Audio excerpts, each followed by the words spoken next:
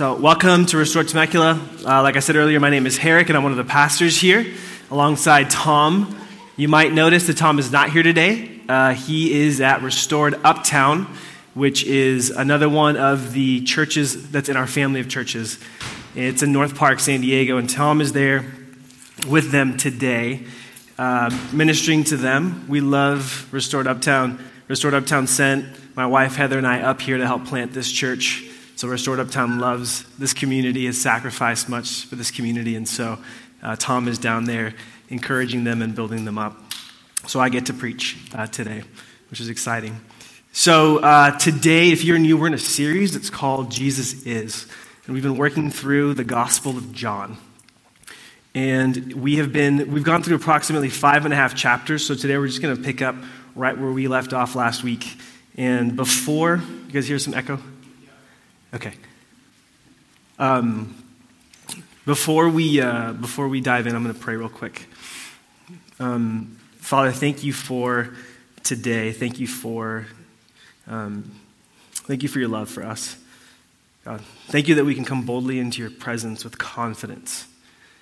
God, I ask you, as the Apostle Paul asked for the church in Ephesus, that you would empower us with inner strength through your Spirit this morning. God, would Jesus Christ make his home in our hearts as we trust him? God, would our roots grow down into God's love and keep us strong? And would we have the power to understand how wide, how long, how high, and how deep your love is for us? Please grant to us that we'd experience the love of Christ, even though it's really too great, too amazing to really understand, God. And I pray that I'd be able to experience his love even right now as I preach. God, his delight for me and his delight for his people who are gathered here this morning. We love you. We thank you. And it's in Jesus' name we pray. Amen. All right, so I'm going to kick off the sermon this morning by telling you guys a little bit about one of my favorite movies. Has anybody here seen a movie called Field of Dreams? Okay, some hands going up in the room. One hand back. It stayed up there for a bit. So there's some passion here in this crowd for this movie, which is great. You'll probably feel the same way I feel after I explain it to you. So if you've never seen it, this movie is from the late 80s. Some of you guys were not even born yet when it came out, but Kevin Costner played Ray Kinsella. There's a Kevin Costner fan in the house. Didn't expect that. And so if you haven't watched the movie, basically Kevin Costner's character, Ray Kinsella, he's a novice corn farmer. He doesn't really know what he's doing, but he's giving it a shot. And he lives in rural Iowa with his wife and with his daughter. And as the movie unfolds, we start to see that Ray is an interesting guy. Who just starts planting corn in Iowa without any experience? Like pretty unique guy. But he had a really troubled relationship with his dad. And actually his dad died. When the movie starts, his dad has already passed.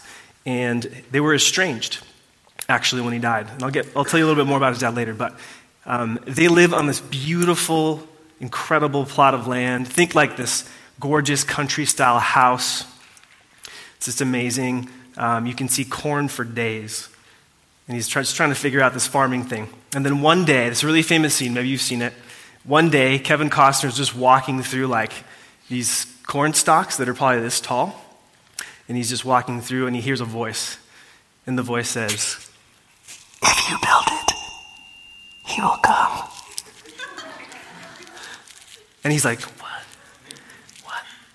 And he kind of initially, he just kind of brushes it off because it's so out there. It's the kind of thing where it's like, my imagination is playing with me. So he keeps walking through again. He's almost lost in the corn, this maze of corn, and then he just hears, "If you build it, he will come." Same thing again. And I was like, look, now he's freaked out. Now he's like, what's going on? And then his wife is kind of far away. She's sitting on the porch on a swing with her daughter. And he's like, "Did you hear that?" And she's like, "Hear what, honey?" Didn't hear anything. And so now he's kind of starting to freak out. And he keeps walking. And then he hears, "If you build it, he will come." He hears it again. And all of a sudden he's like, okay, I heard it 3 times. 3 times I hear the voice. So there must be something to this. And so then he's got to figure out, what does he have to build, and who the heck is coming when I build this thing, whatever this thing is. And then he has to reckon with the possibility that he's actually losing his mind, which is a real thing that he might be going through. And so eventually, as the movie unfolds, he has a vision, and he figures out what he has to build. What does he have to build?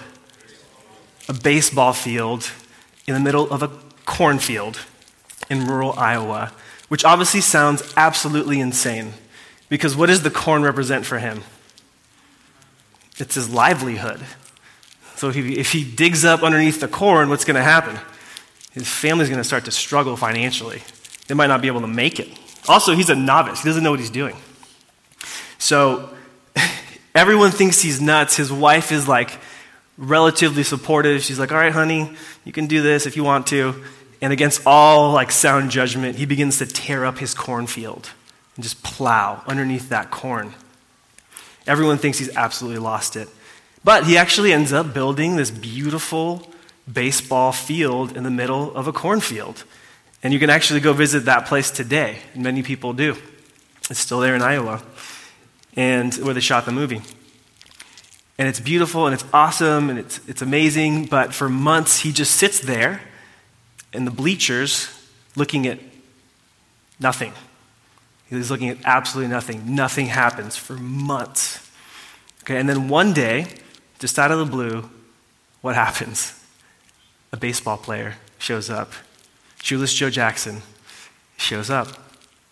Who's, by the way, if you don't know who Shoeless Joe Jackson is, very, very famous. He was involved in a scandal, basically, where the 1919 World Series, the team that lost it, I think, through the World Series, they basically lost it for money.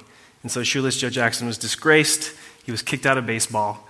And Shoeless Joe Jackson just so happened to be Ray, Kevin Costner's character's dad's favorite player. And so his dad used to tell him about Shoeless Joe Jackson.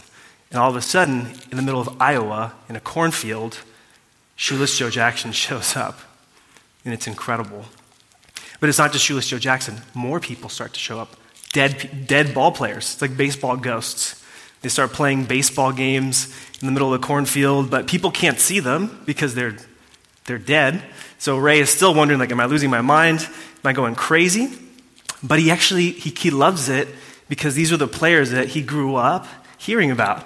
His dad would tell him about these ball players. His dad would share, like, all the stories that he had, because his dad actually, Ray's dad, played in the minor leagues. He knew a lot about these guys and who they were.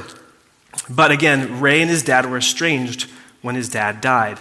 And as a kid, Ray basically felt pressure to play baseball. And eventually, he kind of rebelled against his dad's authority. He was like, I'm not going to play baseball anymore. And his dad didn't react well. And long story short, they end up estranged. So baseball kind of has like a painful place in his life. But all these players start to show up. And as the movie unfolds, more stuff happens. There's more clues, more answers that he has to keep searching for and looking for. And then one day, he's there at the baseball field, and all the baseball player ghosts are leaving. And Ray sees a catcher he's never met before, who takes off his mask. You want to guess who it is? His dad. The young man. It's Ray's dad standing in front of him. Okay, his dad who had been dead. His dad who he had a falling out with. His dad that he never reconciled with, that he just had this regret and this pain that he never got a chance to talk to his dad. Well, guess what? Ray got his chance back. His dad was standing right in front of him. A powerful scene, powerful moment. He got a chance to have the talk with his dad that he wanted. And so there's this famous final scene in the movie where Ray gets to introduce his dad to his wife and his granddaughter. So he gets to meet his family. Again, his dad had been dead. And his dad kind of famously asked, like, is this heaven? And Ray's like, it's Iowa. But maybe it's heaven. And then Ray says, Dad, famous scene, tearjerker, Dad, you want to have a catch? And then they play catch. And you might be like, that's the cheesiest thing you've ever heard. But if you want to see a grown man weep, put that movie on. It'll happen. And it's not just for men. I think there is like this longing that men and women have.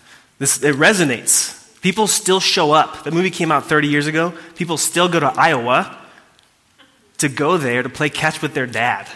This still happens to this day. I kind of want to go there someday. Maybe if I can get my dad to Iowa, maybe we'll play catch on the Field of Dreams.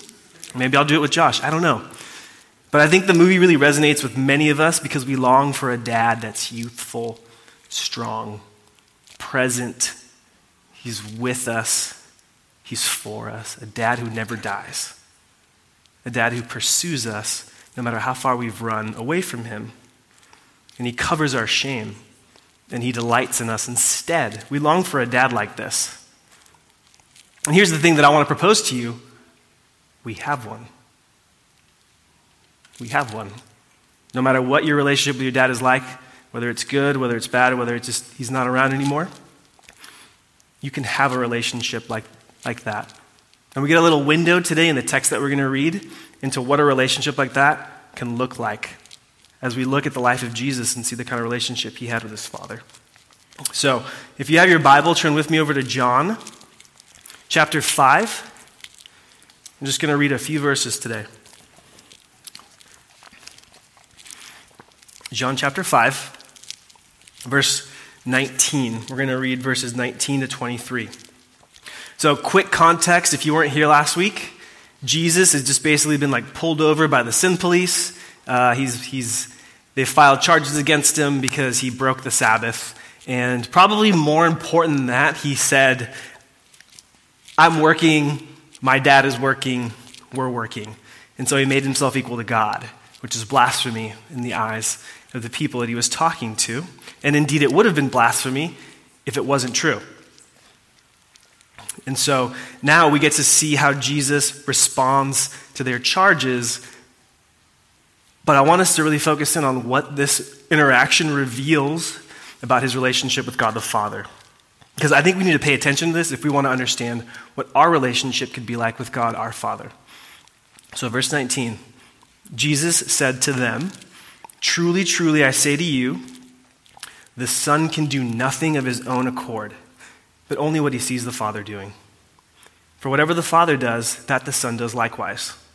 For the Father loves the Son and shows him all that he himself is doing. And greater works than these will he show him, so that you may marvel." Verse 21, "For as the Father raises the dead and gives them life, so also the Son gives life to whom he will.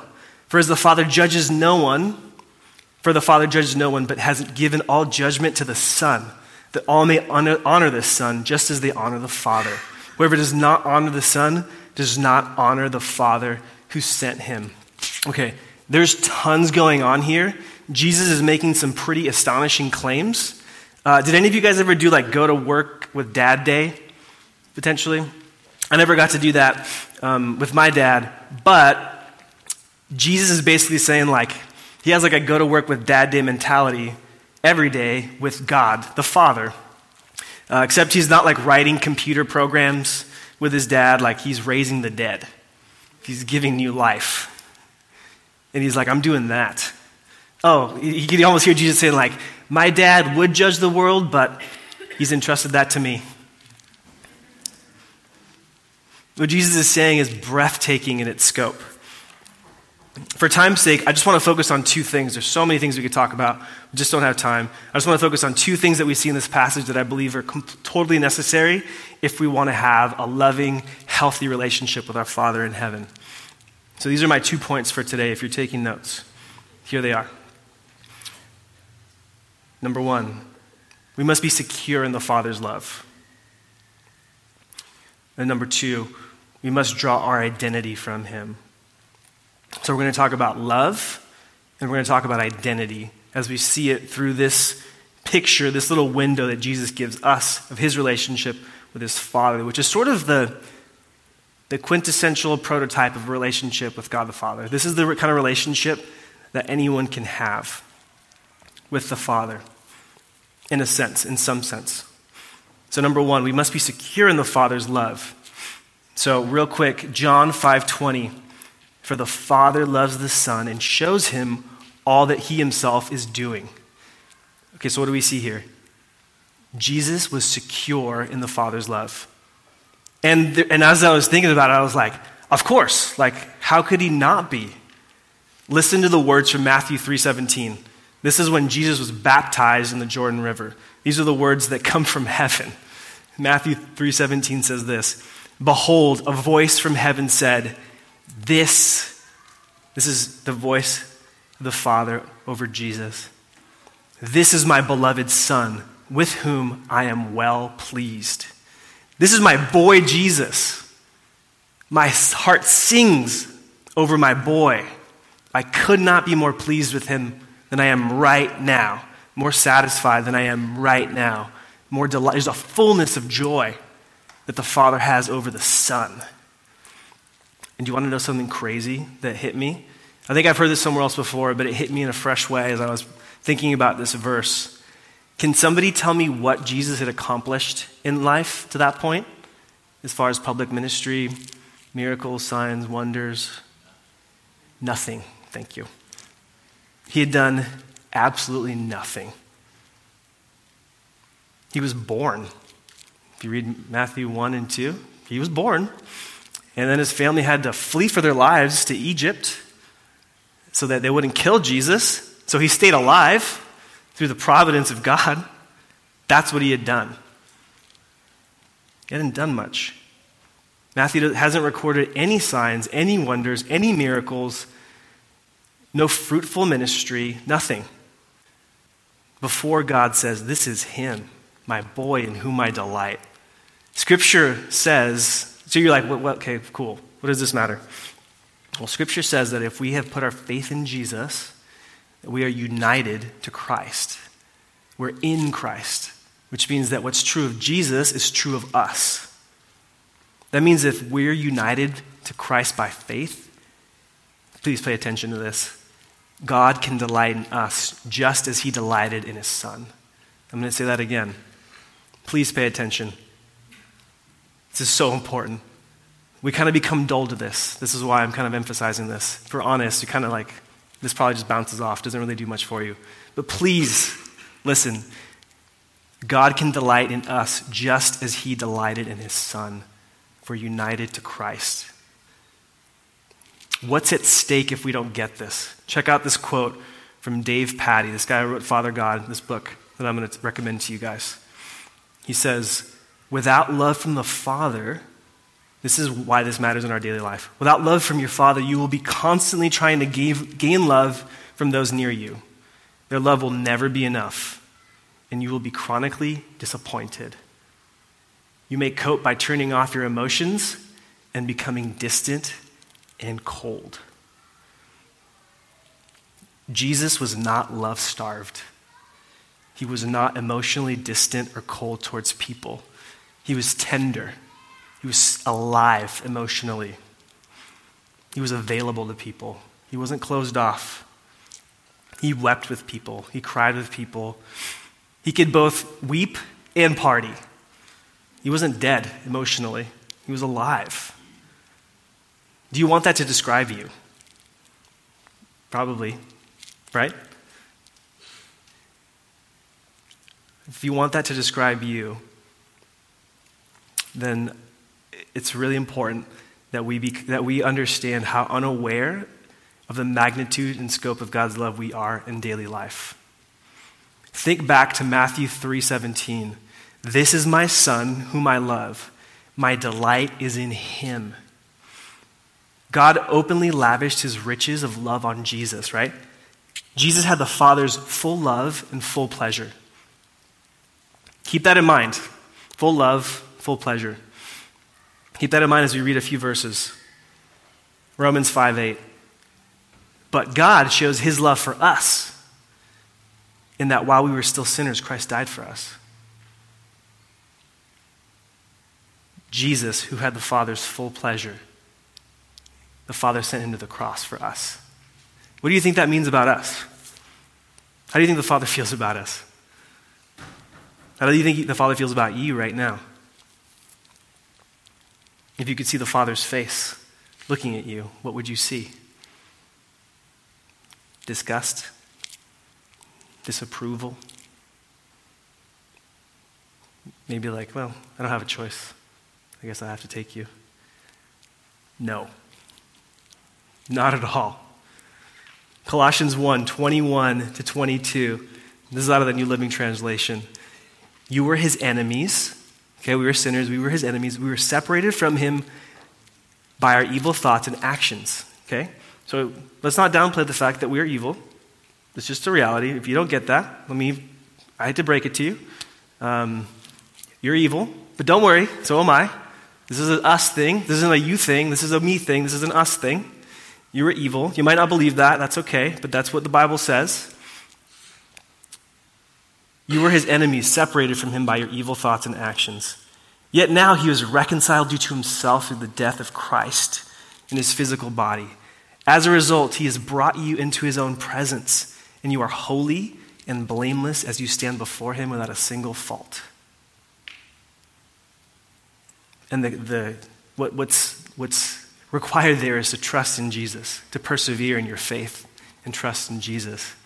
But the Father, you want to stand. What would the Father's face look like if you were holy and blameless as you stand before him without a single fault? Beaming. Thank you. Beaming. Do you think God views you that way? Honestly. Because it's true. 1 John 3:1, see what great love the Father has lavished on us, that we should be called children of God. Jesus Christ, the Son, died so that the enemies of God could be made children of God. That was the Father's plan.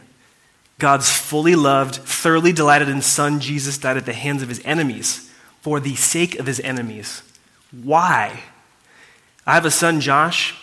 You haven't met him. He's pretty cute. I like him. I love him. I can't think of one single reason why I would give up my son for an enemy. I can't. I don't think I would do it. Sorry. Yet God gave up his own son for his enemies. You and me. What kind of love is this? How do you think God feels about you? How much does he value you? Is God going to take care of you when things get hard? Is he going to turn his back on you when you mess up? Or even when you're apathetic towards him? He's not apathetic towards you. Romans 8:32, I love this. He who did not spare his own son, but gave him up for us all, how will he not also with him graciously give us all things? Okay, just on the facts. Just on the facts. God's love is beyond question. God's love is beyond question. If this was a courtroom and God's love was on trial, he would be guilty as charged. He loves us. Case closed. If you're curious what Exhibit A is, look at the cross. We sinned and rebelled against God, and so he executed a plan to save us through the death of his own son, Jesus, who, by the way, he's crazy about. He loves his boy, but he loves you in the same way he loves his boy. And the Son, our big brother Jesus, lays down his life willingly. He wants to do it for us. Nobody held him at gunpoint. It's not like he was forced to do it. He willingly gave up his life for us, for you, for me. And yet, if we're completely honest, if you want to continue the courtroom theme, if you're a juror and God's on trial and his love is in question, can we just be honest? The jury's out. That's how we live. I'm not sure. I don't know. Maybe. Hey, God loves you. Okay. Cool. No, God loves you. I guess. We're unconvinced jurors, even though we have Exhibit A, Jesus Christ on a cross. Actually, Exhibit A would be, I guess Exhibit B would be Jesus Christ raised in the presence of the Father. He's not on the cross anymore. He's been raised to new life. Okay, so I want to this is a book that I'm going to recommend today. It's called Father God. This is really high. Okay, I guess we're going to go up here today. This is a book called Father God, and the tagline is Daring to Draw Near. It's by a guy, his name is Dave Patty. You're going to want to write this book down. And this is a deep dive into the heart of the Father. It's a book for renewal. If you want to be renewed in the love of the Father, get this book. Start going through it. Start reading it. Especially if God's starting to stir up things this morning, this is a terrific next step for you. I'm reading this book right now. So if you start reading it and want to chat, hit me up. So he has basically, if you guys have, these are on at the end of your row, grab one of these at the end of the row, pass it down if the people next to you don't have one. There's a little handout.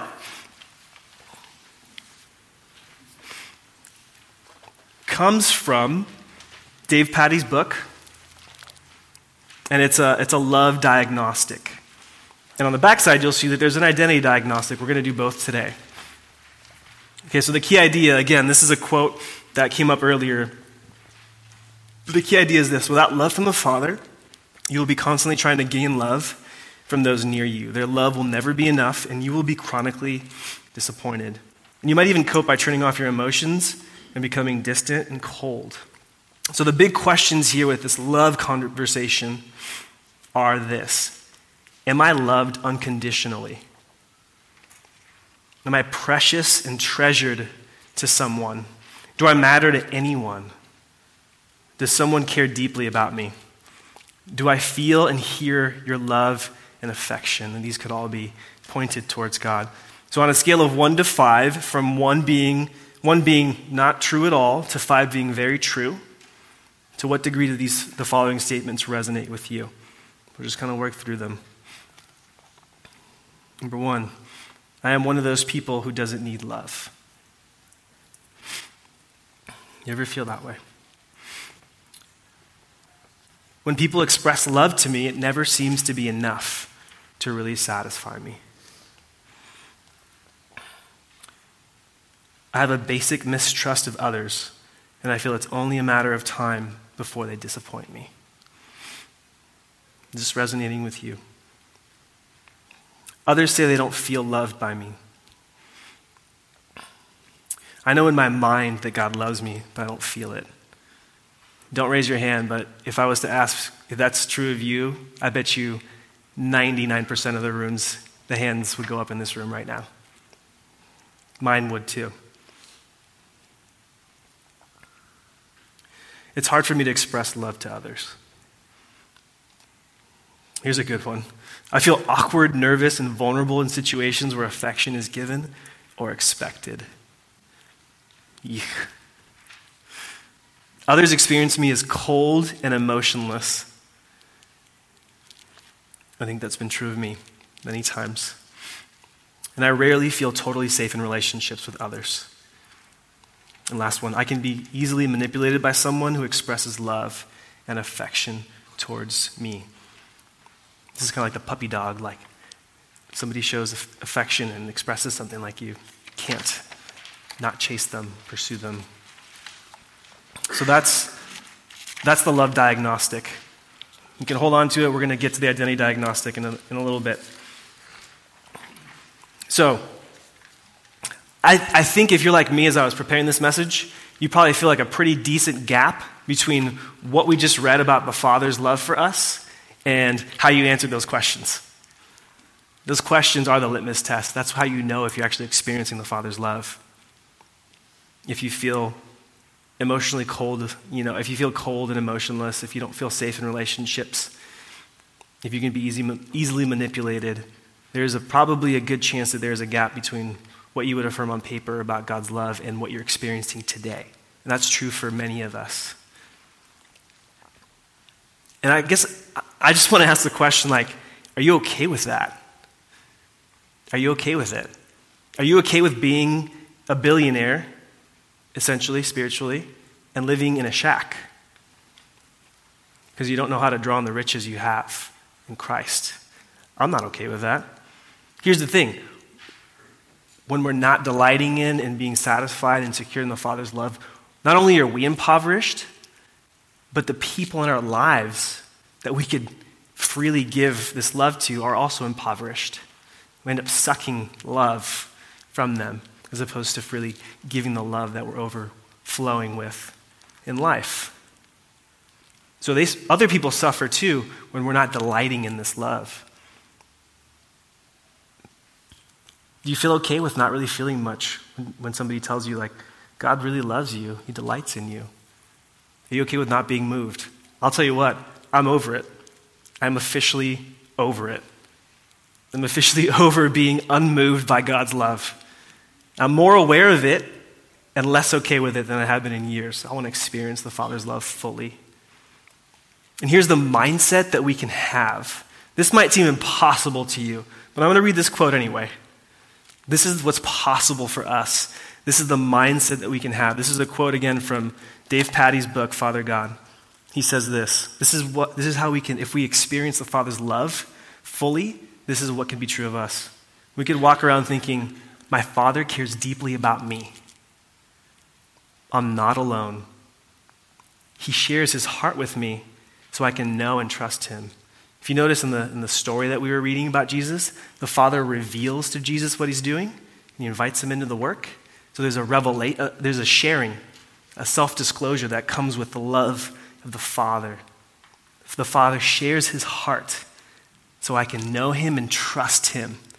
When I hear the rejection of others, it doesn't destroy me. Why? Because I'm accepted and loved by my dad. Father love surrounds me on all sides and creates a place where I'm truly safe. Do you want that to be the song that's going on in your heart daily? When you're at rest, when you're here, do you want that to flow out of your heart as opposed to the anxiety and the fear and the worries that probably come up when you're resting? So here's my first point. In order to enjoy a healthy relationship with the Father, we must be secure in his love, like Jesus was. We must be secure in his love. Okay. Are you guys doing okay? Now, this is a lot. It's going to get better. I promise. Point number two, we must draw our identity from him. We must draw our identity from him.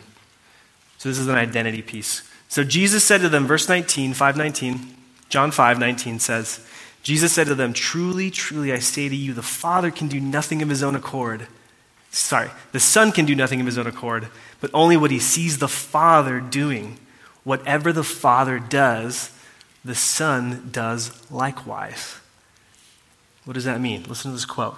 Jesus knew who he was because he knew whose he was. Maybe you've heard that before. But it's true. And we don't experience that a lot of the times. Jesus knew who he was because he knew whose he was. He knew what to do because he knew to whom he belonged. His Father was working, so he was working too. So Jesus had a sense of identity rooted in his Father.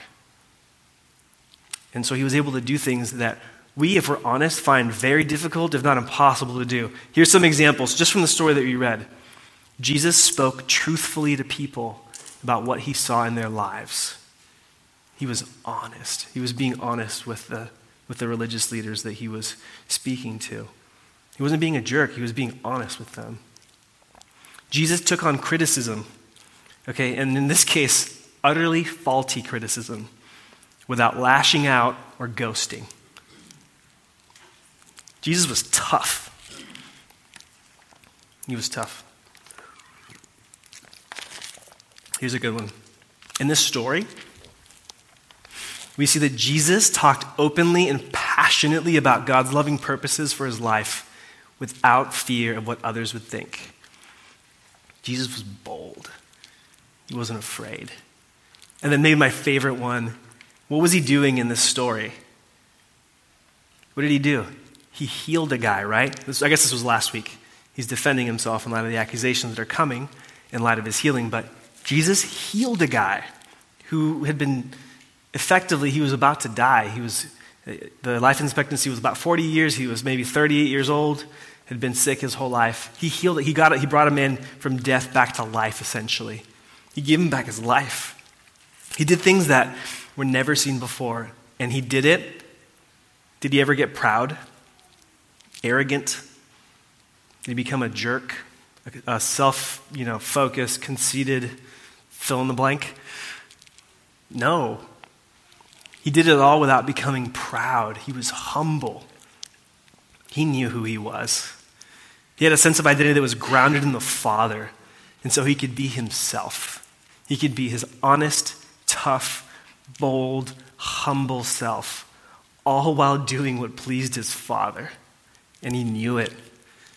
Does that sound appealing to you today? Does that sound like an appealing way to live? Does that sound like an appealing life? If you want to live that way, you have to draw your identity from the Father. Do you know whose you are today? And so let's go back to this handout. If you have it, flip to the backside. The identity diagnostic. So the key idea here. Here's a quote. Without identity from the Father, you will be defined by the people and circumstances around you. This will be constantly changing and unstable. You'll be very vulnerable to your environment and not have a clear sense of self. So the big questions that we're dealing with here are, who am I? Am I valuable? Do I have to be just like you to be significant? Am I competent? Am I capable?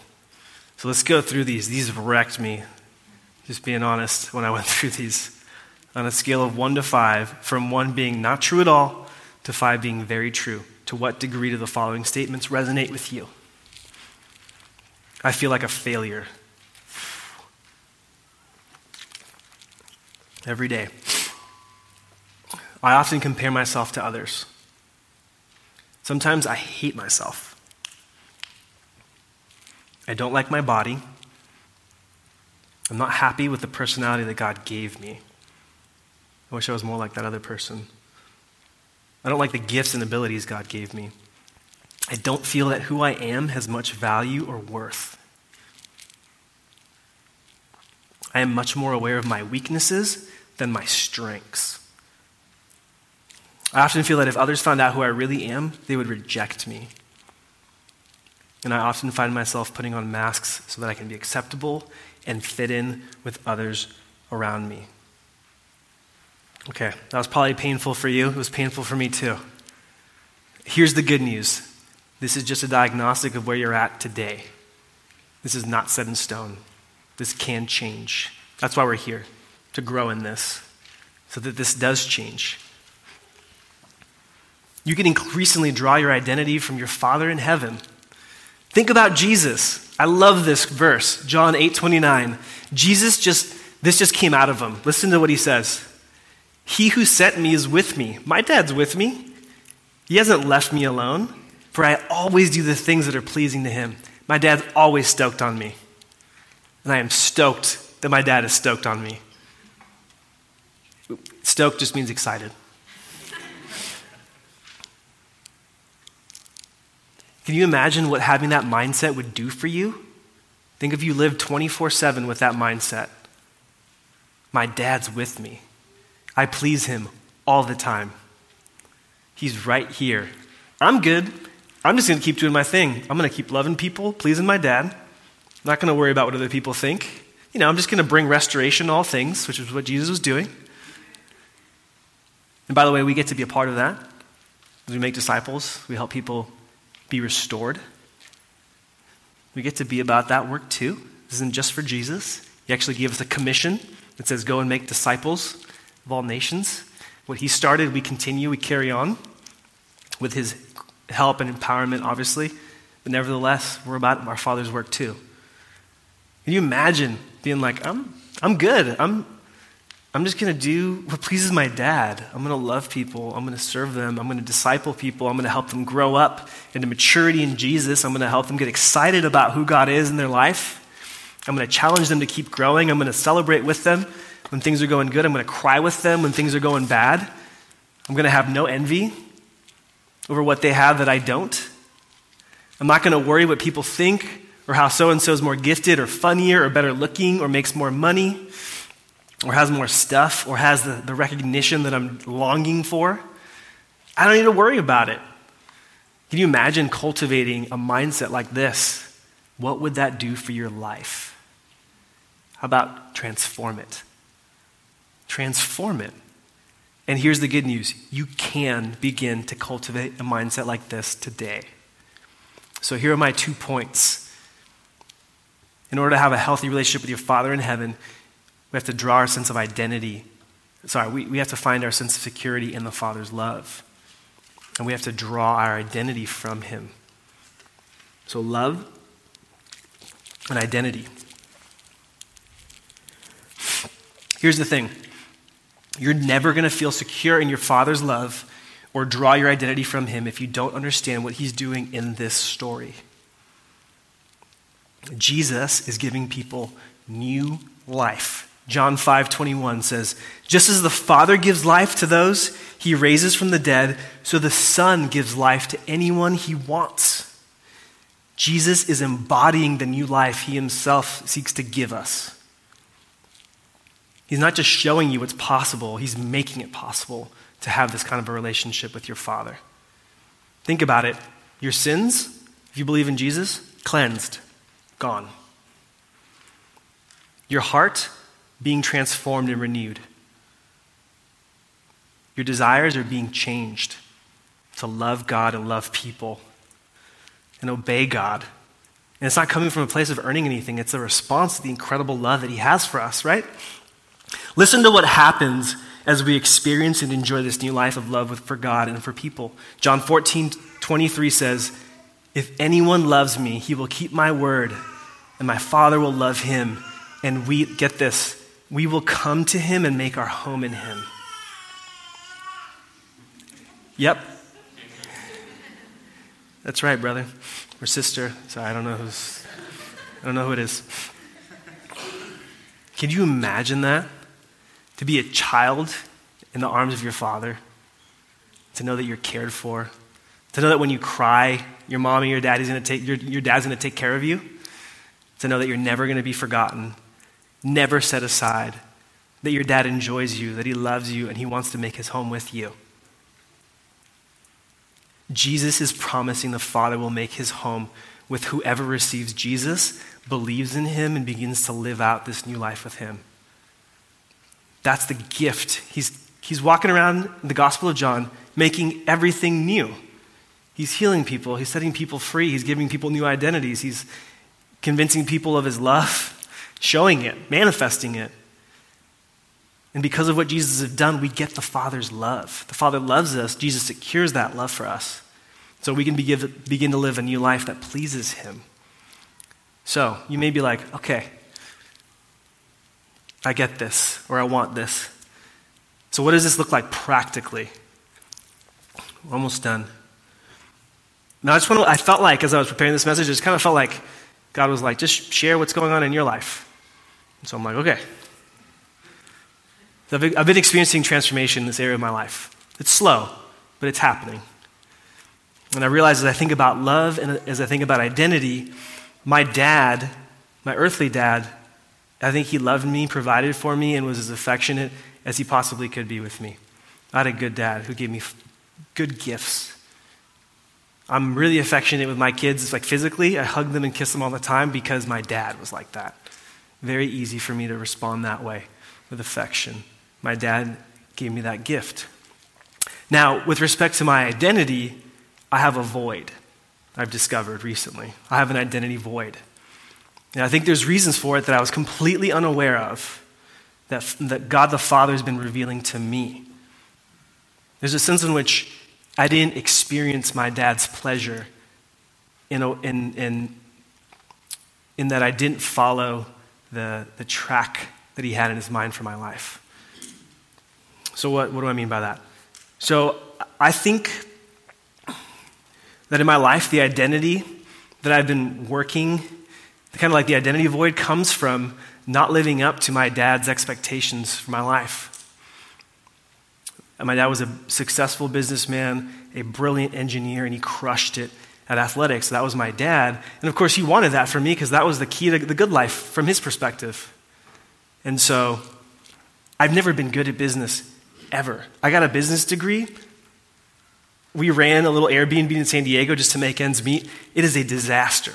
Like, I mismanaged the book so badly that by the end, we owed $1,000. I'm like, I don't know how this happened. That was this week. Terrible at business. Terrible. And engineers, apparently, any engineers in the house? Got one, Josh. You got to be pretty good at math, right? Yeah. Okay, I got D's in math. Engineering went out the door real quick. Athletics, I got cut from my baseball team. And now, so I feel like just a disappointment, you know? It's got this void. The day I got cut, again, my dad was a very loving dad. He was an imperfect man, just like all dads are. The day I got cut, I needed him to tell me, I love you, I'm proud of you for trying, and it's going to be okay. And instead, he took it personal. He got angry at the coach. And my heart was just never, it's just this void. Like I can't, I've been trying to fill it. Now I'm a pastor. Good night. My family is Catholic. Catholicism is broad and wide, and there's generous Catholics and not so generous Catholics, just like there's generous Protestants and not so generous Protestants. My side of the Catholic, my upbringing was on the less generous side. Okay? We weren't excited about non-Catholics. I used to view non-Catholics as threats, and the ones who really believed what they were saying as cultists. So the climate around me that I grew up with led me to think that pastors were either accidental deceivers or just straight up con artists. That's what I believed growing up. Now, here I am. And I don't believe that anymore. I don't believe that pastors are con artists or accidental deceivers. I mean, that could happen, but I don't believe that's just true of all pastors by any means. But here's my point. My life has not lived up to its billing. It hasn't. Neither has this podium.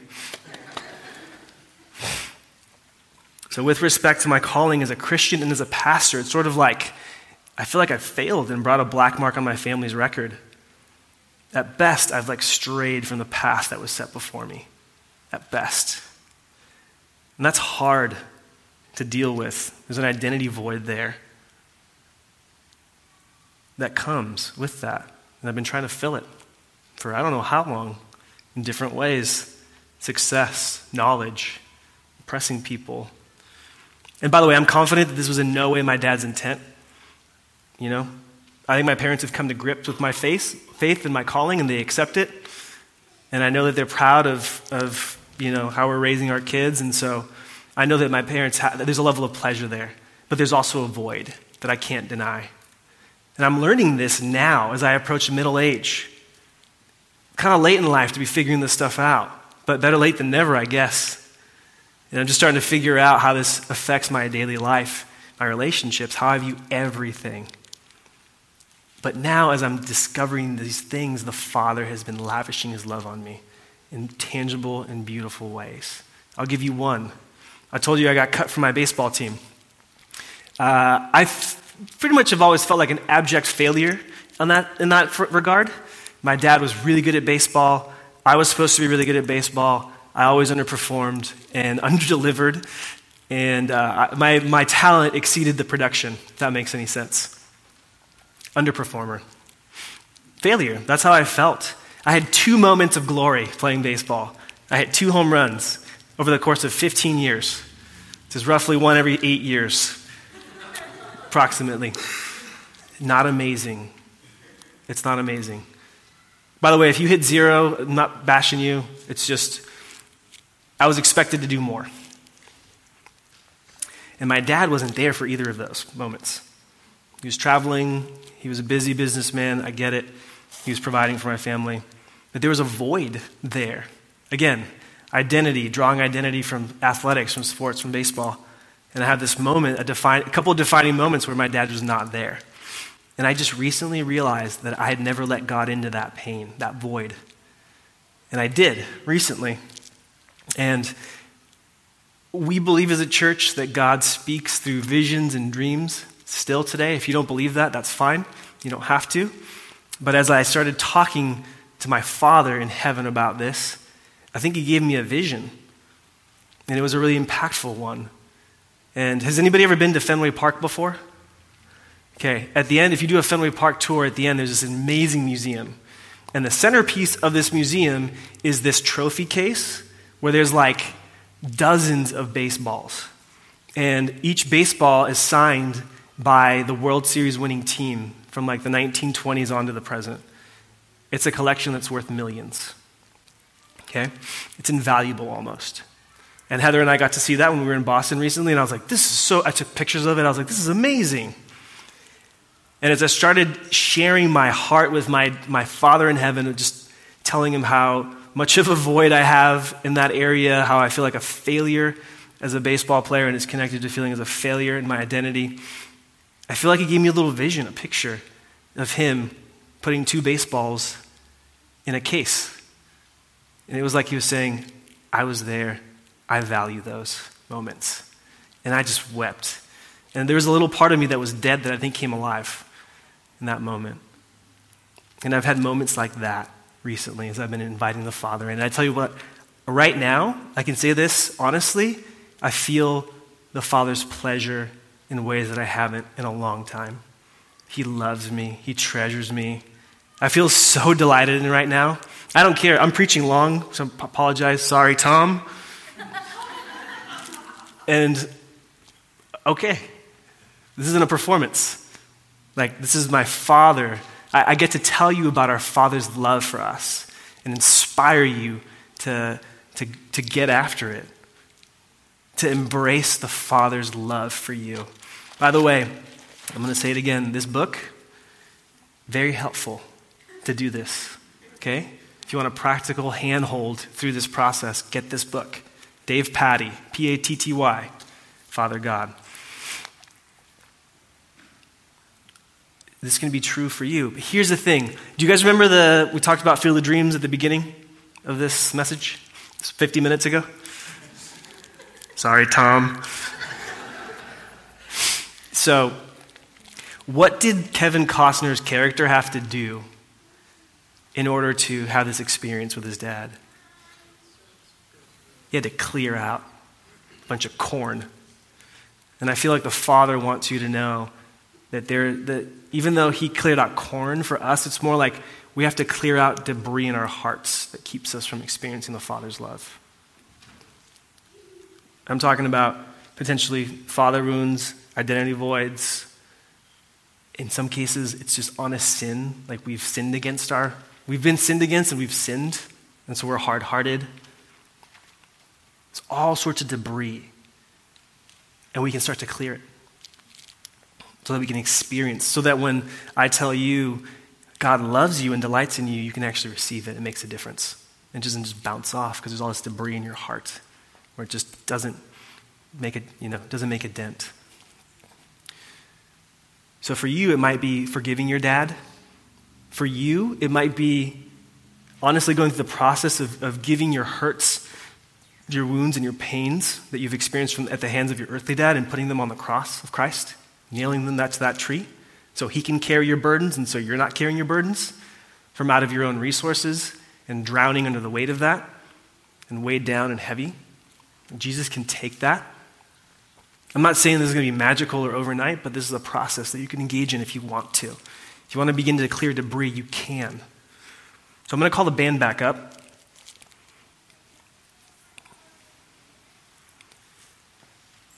And I have a few questions to ask. For you guys to think about. Here's the first one. What do you think is keeping you from experiencing more of the Father's love today? What do you think is keeping you from experiencing more of the Father's love today? How do you need to experience his love today? Do you need to experience his loving control over your life and situations? Do you need him to tell you how much he cares about you and that he's aware of what you're going through and he's engaged with where you are? What do you need from him today? I think there's 3 ways you can respond. Number one, you can talk to him. We're going to sing songs for about 10, 15 minutes. You got 10 or 15 minutes? Before you get into the craziness of this week, take these 10 to 15 minutes and really do business with God. If you have kids, your kids are being watched right now, they're safe. You can just engage in a way that you can't during the week. Talk to him. Or maybe you're here and you're just like, I just want to celebrate his love. I feel like I want to celebrate his love. In the back, we have communion. That's a physical manifestation, representation of his love for you. You can take it. You can go and take communion with someone and just celebrate the fact that he gave up his son for you. That he who gave up his son is not going to hold anything back from you. You can go and celebrate that today. If you'd like to, you can come and get prayer if you want. I'll be up here in the front. You can come and get prayer if you'd like. We can talk during the week if you want to talk more, go into more detail about this stuff.